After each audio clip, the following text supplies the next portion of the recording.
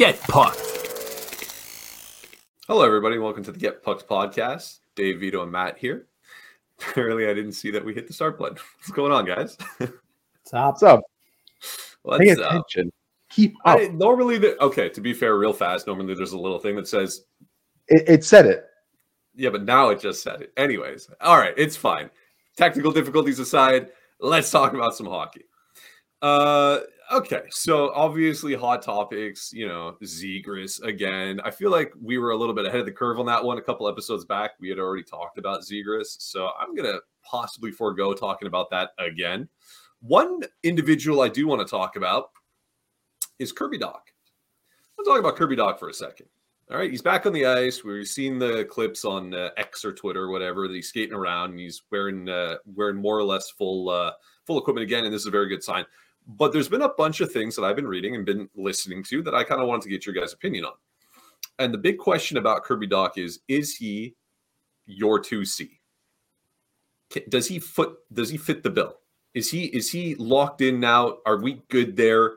Does Kent Hughes and Gorton look elsewhere to fill out the roster? Or are they also, and should, very importantly, be looking to upgrade at 2C? And so I just wanted to get your opinions about that, gentlemen. What do you think? Is Kirby Dach your guy? Start next season. He's your 2C, locked and loaded. Vito first, please. Yes. Well, I won't look to upgrade because at some point, you can't keep upgrading and hoping that you're going to get the guy. Now, with that being said, if all of a sudden they get a can't miss 2C or a 1C that brings Suzuki down to 2C, then you kind of have to figure out what you're going to do with Kirby Dach. But right now, as it stands, with the players they have, I'm okay with Kirby Dach being the 2C. The only thing that sucks is we haven't seen enough of him in that position because he got hurt very early on in the season.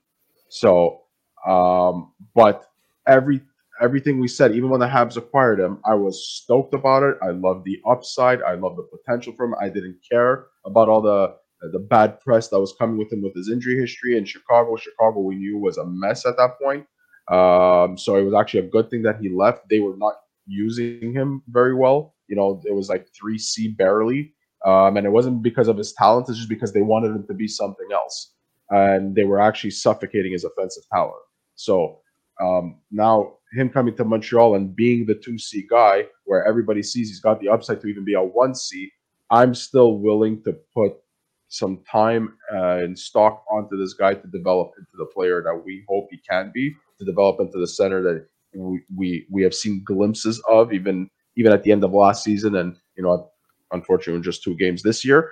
But I'm going into next season knowing that position is reserved for Dach unless they got somebody that is a can't miss home run 1C and then shifts Suzuki down. Okay, but that's not going to happen.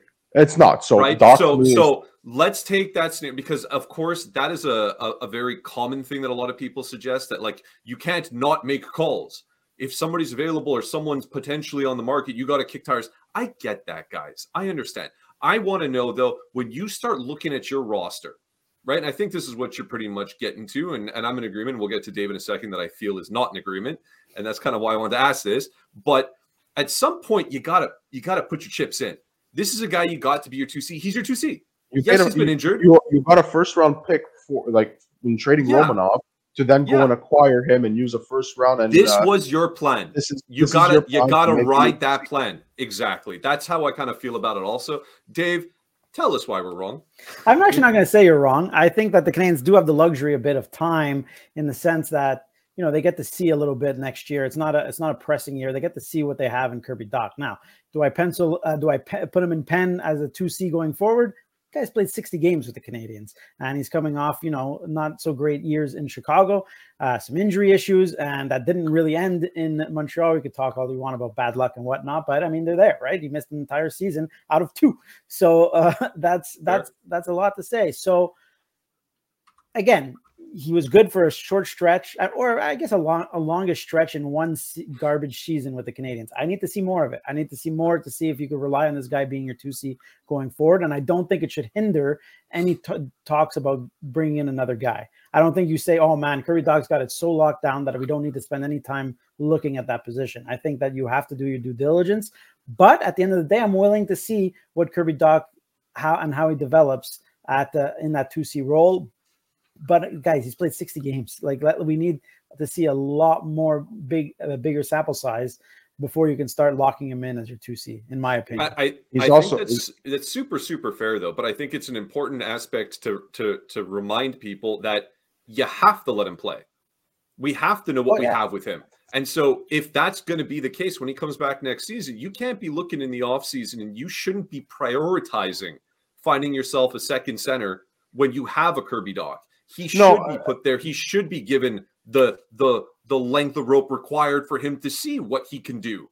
Right? I don't think it's the priority is to go and look for a 2C or a 1C. You know, if they happen to get one and they land one that's like, okay, this player is, you know, right off the bat, he's better than what they have, then you go for it. The other thing too with Kirby Dach is you have the versatility of he's able to play wing if they don't acquire a certain center that's infinitely better and is a proven true number 1 or 2 center, not a Dvorak of the world. I'm talking about a proven one, and I can't think of a name off the top of my head right now. But just to say, then if you shift Dach to the left or to the right, that whole line just gets that much better, because at the end of the day, it's easier for a center to go wing than it is for a wing to go center. We've seen that. It's been proven. It's been a horrible test that we've done in the past.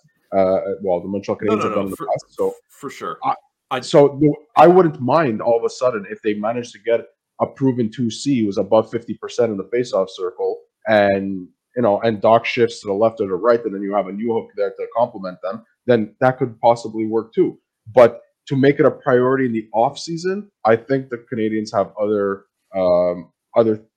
assets that they need to go and try, and other positions that they need to address before they go and say, oh, you know what, the Dach experiment that we were going for and our plan of him being our 2C, because it looks like that was the plan, it's done. They didn't see enough of him. If they would have gone 30, if he would have played 30, 40 games and you would have had bad stretches where they're like, yeah, you're really struggling down the middle, then you change your plan a bit, or you might have a different idea of what you're going to do. I'm just asking the question because a lot of people have been really high on the first line, right? We've been talking about Montreal now has a first line. You've been hearing in media, you've been hearing people, okay, they had a bad game last game against Buffalo, and the streak ended there for both Suzuki and Slafkovsky for their point streaks at the time of this recording. But let's say you have your first line. A lot of people are suggesting, okay, you have your first line, but the Habs need everything else. Everything else. They need upgrades everywhere else. You always look to make your team better. But at some point, like, I kind of take an exception with that statement a bit, because you have players and you got players that you need to put in spots, and that has to be the guy that's got to stay there for a bit to see what you have. I know Dach has been injured. I know he has a history of injuries. I know he didn't really exceed in Chicago, but there's context to that. He's been now in Montreal. From when he has played in Montreal, he's been very, very good, both at center and at wing. I just think that if you're going to start putting the roster together and you say your number 1 line is now locked and you got those 3 locked, because bear in mind, before he went down, a lot of people had Kirby Dach as that top line winger, right? Mm-hmm. And Slav was playing on a second line with nobody, right? And so now Slav all of a sudden finds chemistry and he's there, and now Dach kind of gets not put down the totem pole, but moved into the focal point of the second line. And so I disagree with put him there. I disagree with the statement that you said that people are saying that, Montreal needs upgrades outside of that first line.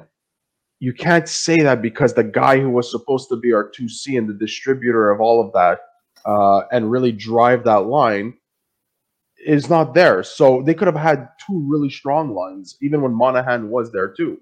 So in the end, they lost the main driver of the second line. So maybe they're who's the second line? Say he's not injured. Who's your second line of the Canadians this season right now? Well, now here you go. Now we're gonna answer that question. The priority is gonna end up being on the right side, because I don't put Josh Anderson there, but it would be Dach and Newhook. They went and paid another first round pick to add Newhook to that second line, most likely.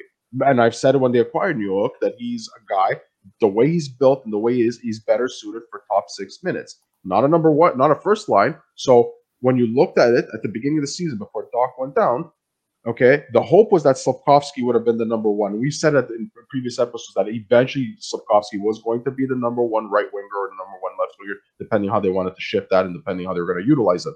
Then what was the second line? We said, well, okay, Dach is definitely number 2, your number 2 center. And we were like, okay, Newhook is going to be out there because he can't be a 4th line guy. then we were like, okay, it's going to probably be Josh Anderson or Monahan that are going to be on the right until Monahan gets traded, or until they acquire somebody. That's the key piece there. That's where they need to focus. They need to go and get that winger for that second line. That's where the focus needs to be, or two, depending what they do. But that's the focus, because now Josh Anderson, this year is a bad year. He's had a lot of chances. I think the window of opportunity to trade him, if it was gone. I know that I was one of those people that saw that he's got all the tools to make things work, but it just didn't work this year. He can create space and whatever. So I do think that the experiment is done. I don't want him as a top 6 right winger anymore. Just if he's on your third line, creating space, causing a bit of havoc, and he's your third line right winger, I can deal with that. His cap, while the cap is going up, is not so bad. Not so bad, but it's bad right now. But that's Gallagher. He's got demoted to the fourth line. He's not keeping up. So Montreal's priority in the offseason is addressing that right wing top 6 player that they're going to need, and it has to be somebody that's offensively gifted. It's got to be a talented person. Dach is your 2.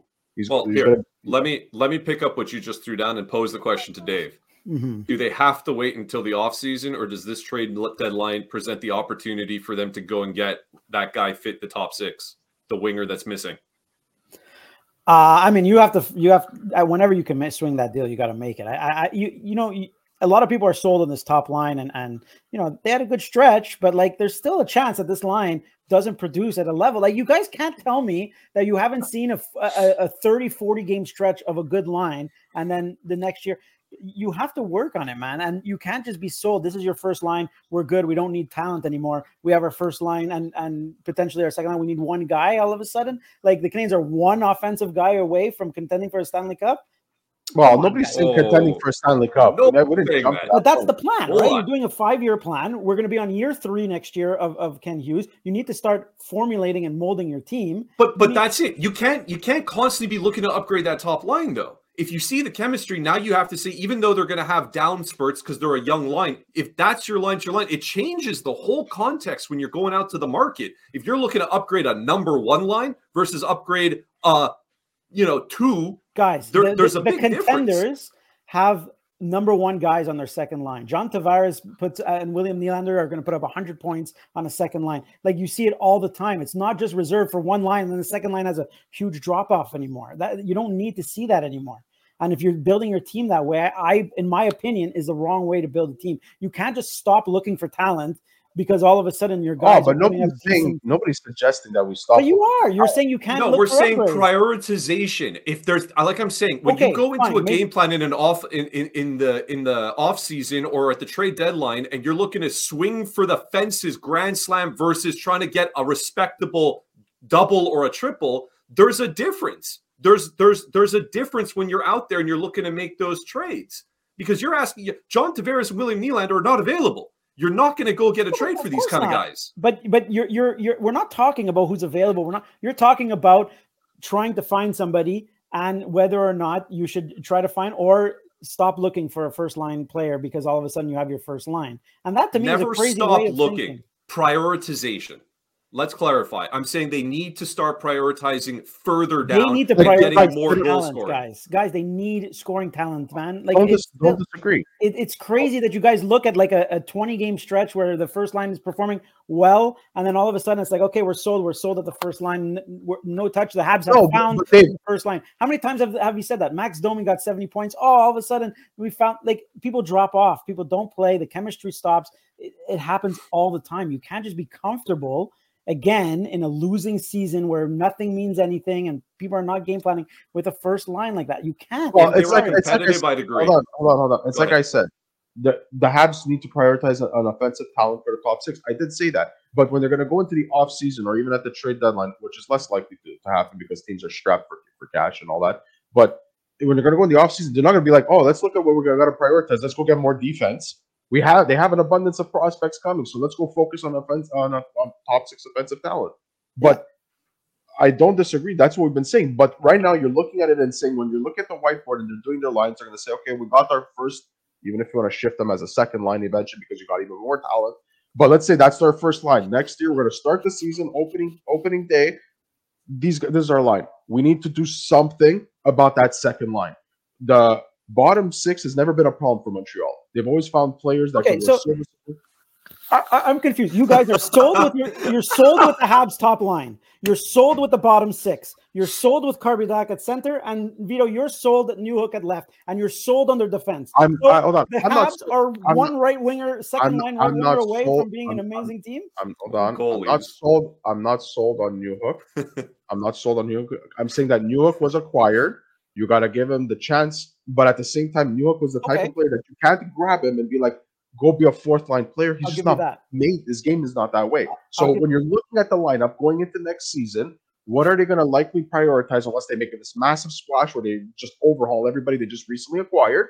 Okay, is going to be like, okay, they're likely going to focus on getting a top six player for the right side for the second line. Obviously, that's their priority. But we're not we're talking about like you said. Are you comfortable with your top line and Kirby Dach at 2C? And then now what I'm hearing is that bottom six is fine, defense is fine, Kirby Dach at 2C is fine, top line is fine. So you're literally two players borderline. Unless Newhook hits, you're one context away. Hold on a second. The context is very important, right?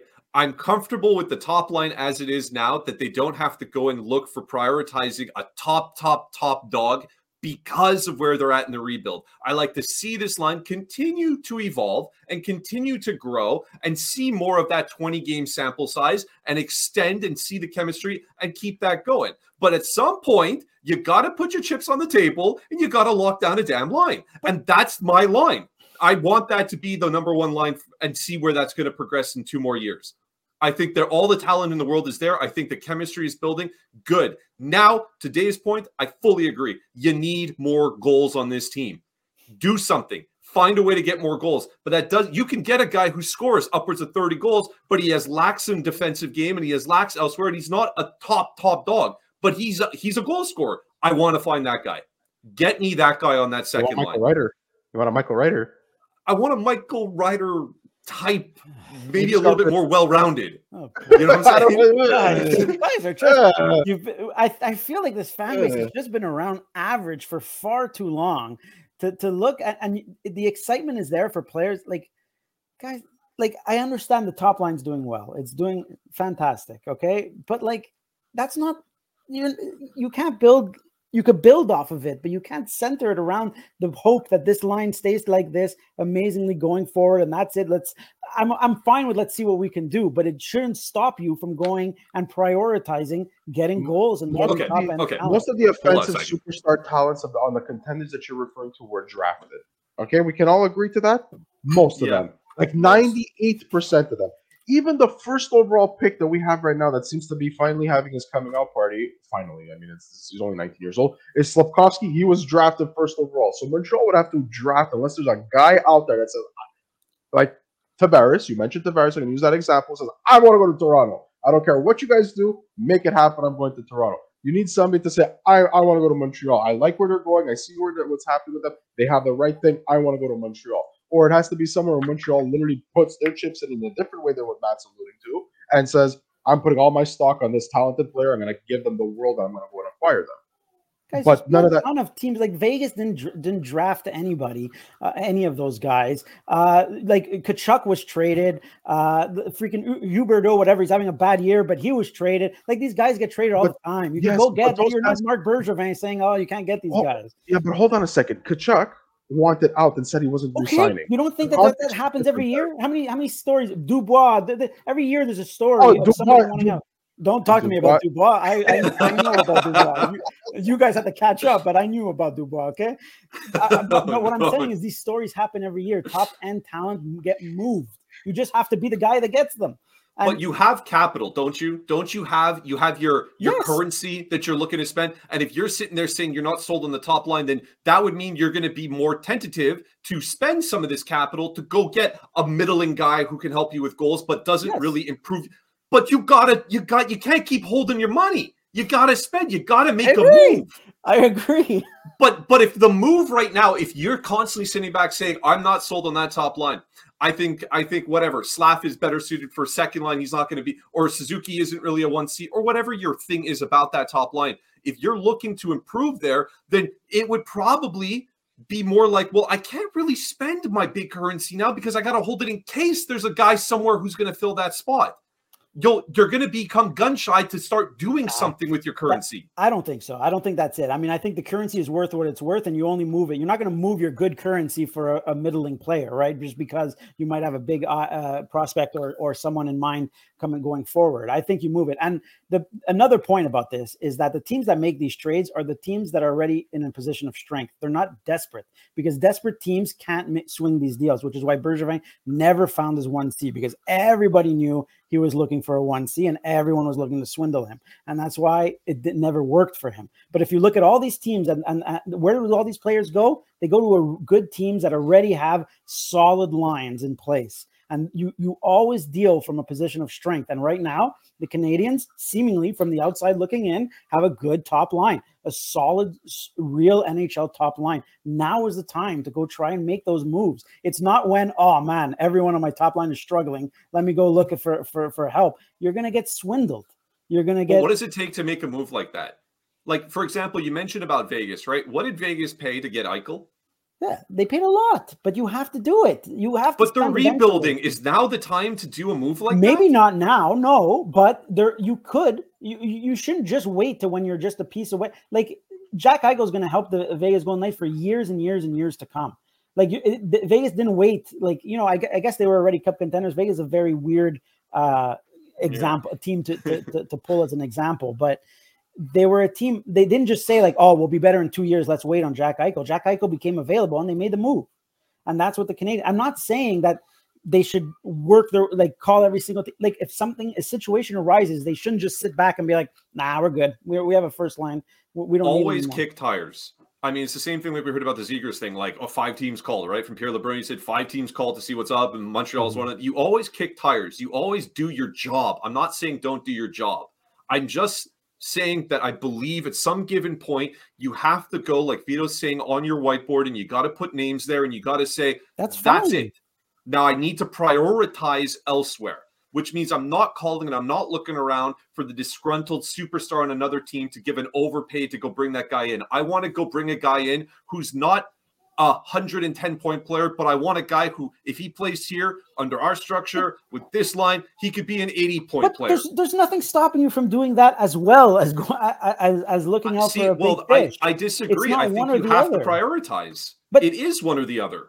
Why is it one or the other? They have a ton of assets. It changes how you go about doing your dealings. If you want both, and you got the currency to only spend for one, but and a guy who's of the 80-point value is there, and he's like, well, give me everything, and he's yours. You're like, yeah, but I kind of also want the bigger dog, so you don't pull the trigger. Guys, the Habs have like a highly touted draft prospects in their system right now that apparently all the teams are calling on. They have a ton of defense. They have a ton of draft picks. Like the capital is there to make moves. You're not trading over the next 3 years. They have how many first-round picks? 4 or maybe more. I don't. You're not trading 4 first-round picks for a middling guy. 4.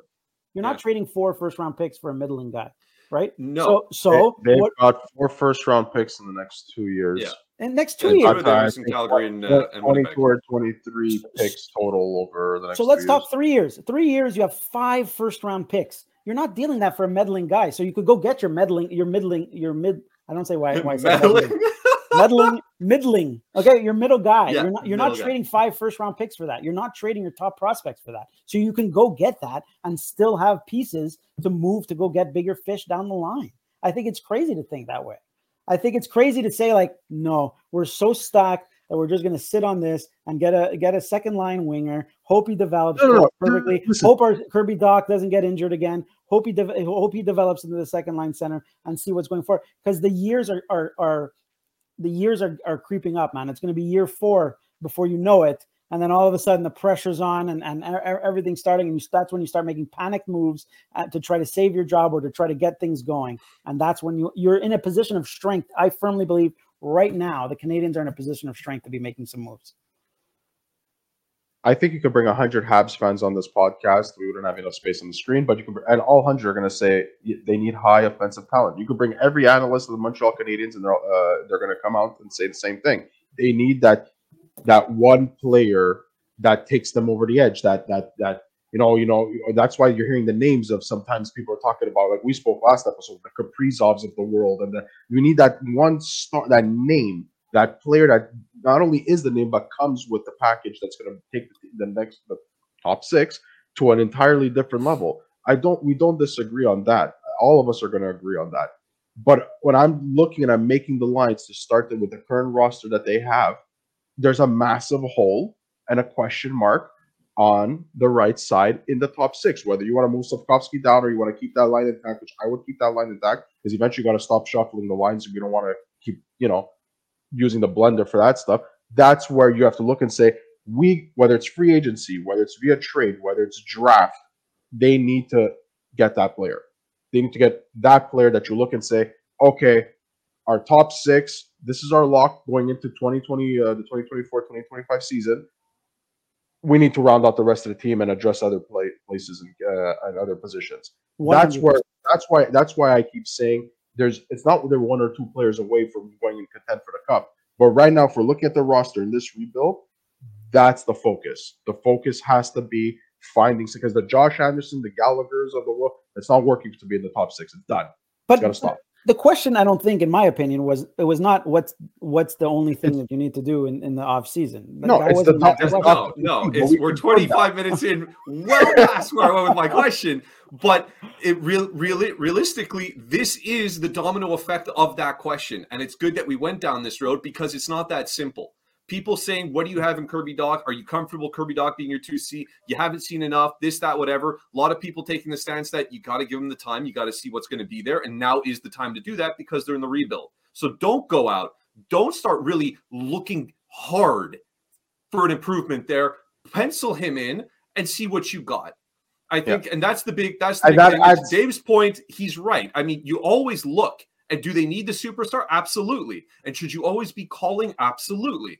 I'm just kind of thinking, kind of where I think you're also at, Vito, where you gotta leave what you have that's gelling and give it its time to gel. And they're not close to their ceiling yet. You don't know what you have in Slav, in Caulfield, even in Suzuki.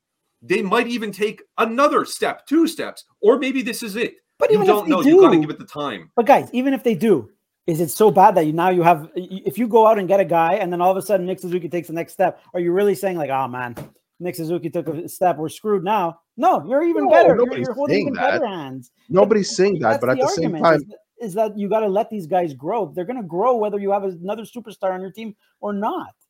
They're not just gonna be stagnant. They went to go get a star. I'm gonna stick at 60 points a year for the rest of my career. For the first time for as long as I can remember, you could look and say Montreal Canadiens have a line that literally could stay in place, and say that's your first line for now. Doesn't mean that the first line that exists today can be shifted down to the second line because they went to get 3 other players that became that are far more talented and just contribute more. Nobody's saying that, but we don't have a duo. It's not just a duo anymore, or one player that can drive everything and feed it to a bunch of guys that on other teams would be a fourth line player. Like Montreal has had several of those over the years.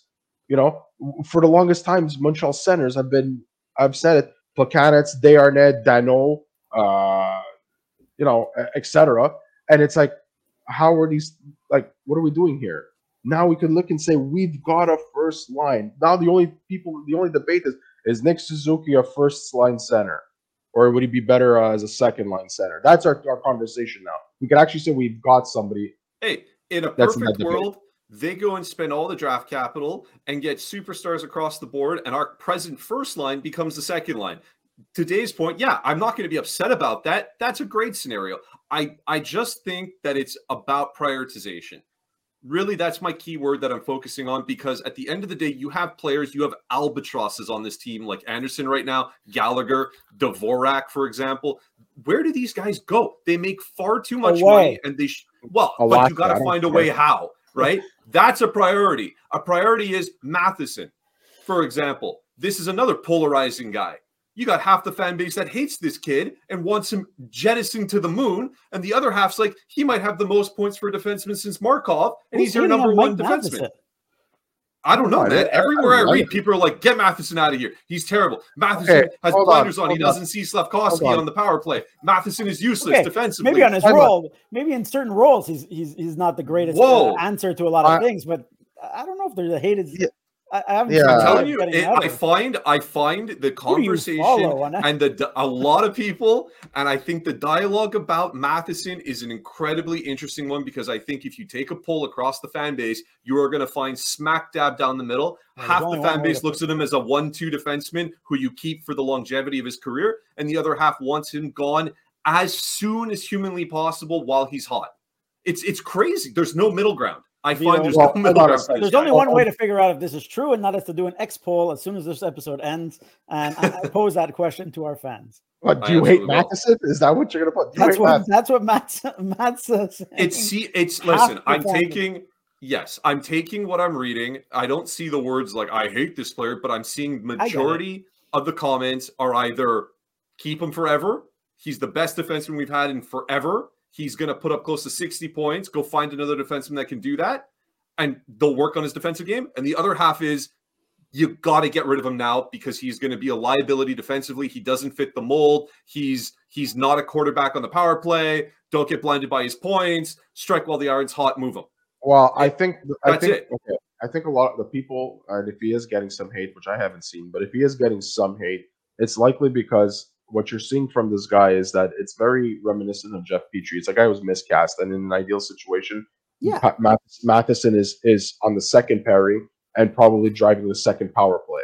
Okay, not the first guy, not the go-to guy. And while he is putting up the points, there's been many defensemen throughout the history of the NHL who have been offensive producers and weren't so strong on the defense in terms of the defensive game.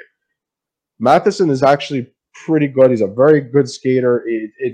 There's no reason to hate him, but I think that a contingent of this fan base wants to see the trades, wants to see, oh, you know what, do it, trade him right now, because you could get another first-round pick, or you could go get something pretty big, and things like that. They want to see that type of, like, get ready for the draft because it's a rebuild year. Move. He's older. By the time they're ready, I get that. By the time Montreal is ready, where's Matheson going to be at? But at the same time, you can't have a roster full of kids, and he is very good for the Montreal Canadiens right now. There's no reason to move on him unless somebody comes out and blows them out of the water with a trade that's like, we have to. We don't want to, but we have to. Okay? And I don't see any team right now that's going to be able to absorb his cap, give that kind of package that these fans think that Montreal is going to get for Mike Matheson today. So you're better off keeping him. And even if you move him, then what are you going to do? What are you going to have next year and the year after that to play on the right side? Another kid? It's going to be Jaden Struble all of a sudden moving up to the top pair? Like, you can't do that. So it's more about the people wanting to just see the trade happen, because I think, I'm sorry to bring up Josh Anderson again, but I think there's some PTSD there, because last year was the window of opportunity to really move him and maximize your return for something like Josh Anderson. I think this year his value to a certain degree has plummeted. And I think that people think that that's what's going to happen to Mike Matheson. Yeah, I mean, I can see that. Look, Mike Matheson, I didn't even know this was an issue, to be honest. And maybe I'm not on the same Reddit sites as you guys are, but Mike Matheson is obviously miscast as a top defensive pairing. And anyone who doesn't see that is blind. He's obviously miscast. He's perfectly suited, and he does perfectly well. And he's a guy from here. He's a hometown boy. Leave Mike Matheson alone. He's doing fine. Digestible cap. His cap is very digestible when you think of where the cap is going and what he's producing. It's a very digestible. Like, how many NHL defensemen are you going to get that are mobile and productive like he is, and at $4.875 million, under $5 million? And he's the worst part is he's developing well. Like, I know it's going to be probably too late by the time they contend, but he's developing well. I mean, he's improving. His play is not going downhill, in my opinion. So he has 41 points. Hold on a second. He has 41 points in 56 games this season. Very good. Right? So you tack on another 20 plus, 25 plus games. I mean, he could hit close to 50 something points for the season. Yeah. It's a lot. He's a point producing offensive defenseman. That said, I understand he plays for the Canadians, and I know that plus minus for a lot of people is a very polarizing topic, but he's a minus 18. He's 29 years old. Rebuilding year. Okay. So, But maybe what I'm seeing, I know a lot of people, and I know that the fun fact of social media and the anonymity, people get really crazy when they see something. Like, I know the biggest thing they talk about is him on the power play and ignoring Slafkovsky and taking shots from the blue line through 19 different people and not looking for the outlet. I get it. And that's why you want to send him to the moon. I understand. But he is an offensive, talented defenseman. He is also 29. You just said it. In 4 years or in 3 years when this team is competitive, is Mike Matheson on your team? Do you see him here? And if he's not, then maybe he is. Maybe now is the time. Hold on. Jeff Petrie was traded well into his 30s, and Montreal got 2 returns for him. So when the time comes, if Mike Matheson is still producing at the rate that he's producing now, they're going to have no problems trading him. You think that because you put him on the trade block with 2 years, with another 2 years remaining after this season at 4.875, that every team can just fit Mike Matheson in? Even if you're going to move him, it won't be at the trade deadline. It's an off-season move. On top of that, you're going to talk about plus minus. Yes, it's a polarizing topic, so I'm not going to dive deep into this. But Montreal is currently, today, would be drafting 7th. They're a bottom 8 team. Did you really expect, when you're watching this team, that their players are going to be a plus 20-something? No. They're going to be in the minuses more often than not because they're losing more often than not. They're allowing more goals. They just went through 2 games over their last, 10, 15 game stretch where they allowed 7 goals. What do you expect? It's a rebuilding year. I look at this, I don't even look at the plus minus for this team because they should be all minuses right now. I don't disagree in the slightest. In fact, if anything, I want Mike Matheson to stay. I'm simply seeing what's out there, which I find curious, and I'm presenting you voice of the voiceless to see what's up. I know because I disagree with the voices, but I just happened to see it, and I thought it was fascinating why he's getting so much of this kind of either really dislike or really like. Most people are kind of like, meh. You know what I mean? I think it's in the moment, Matt. It's like when you're seeing that play in the middle of a game where you see someone like Slafkovsky that was totally open and he didn't pass it because he had the blinders on or whatever. People are saying that's when if you would have passed it to Slafkovsky, you would have guaranteed scored and you get listen, trade him, get rid of him. You know, yes and no, right? It's those moments that are leading to people to feeling the way that they're feeling, certainly. But it's the fact that he makes these moments happen often. That you keep hearing about it and you keep seeing it. If it was one game, people would be like, "Oh my God, it was so bad," and you'd move on. But he does have the tendency. Let's be very frank about this. Mike Matheson is not a defensive stalwart. He's not a good defensive defenseman.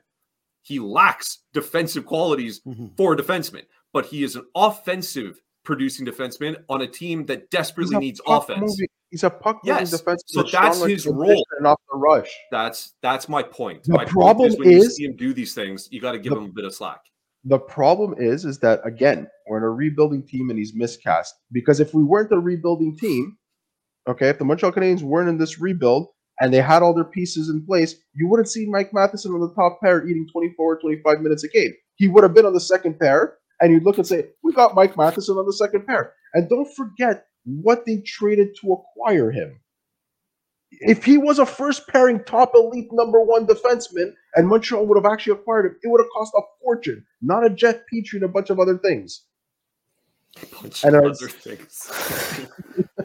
know what I'm saying? So, I mean, at the end of the day, he is doing exactly what we expected to. In fact, I would even say he's doing more than we expected to, because a lot of people, those same fans that are saying get rid of and clamoring, probably saying to get rid of Mike Matheson, we're probably saying it was the dumbest move they could have done. Mike Matheson is going to be a bust. He's going to be this. And it's 2 seasons. He's 40-plus points, and he's been a good room guy, and he's signed for less than $5 million. He's signed for less than even Jeff Petrie. I'm sorry to bring up Jeff Petrie again, but that's what got him Mike Matheson here. So what are you going to treat? Go get another first-round pick. What are the Montreal Canadiens going to do with another first-round pick? It's going to be another asset for them to go trade and something else. And you probably what? You can't be just kids. Listen. Whoa. To be fair, guys, for those who don't know, we pay Vito by Jeff Petrie mentions. So yes, that's how it's working. That's it. I got $4. I got a bunch more things to ask, but we're kind of pushing on our time now. So instead of asking you guys, I'm going to ask this to anybody who's listening out of curiosity. Feel free to comment about anything of the things that you heard and about how you feel about Dach. We'd be curious to see that in the comments. If you're comfortable with him at 2C, or should the Habs really keep going out and finding improvements there, as well as Matheson. What are your feelings about it? Am I just following the wrong people and I'm getting the wrong sense and that everybody here seems to love him? Or do you guys also see a lot of the concerns with Matheson and you would like to move him as soon as possible? We'd like to know those. In addition to the third question that was not asked here, but I'm just curious. What would you do? How would you deal with the three following players? Gallagher, Anderson, and Dvorak. Because they do not fit on this team anymore.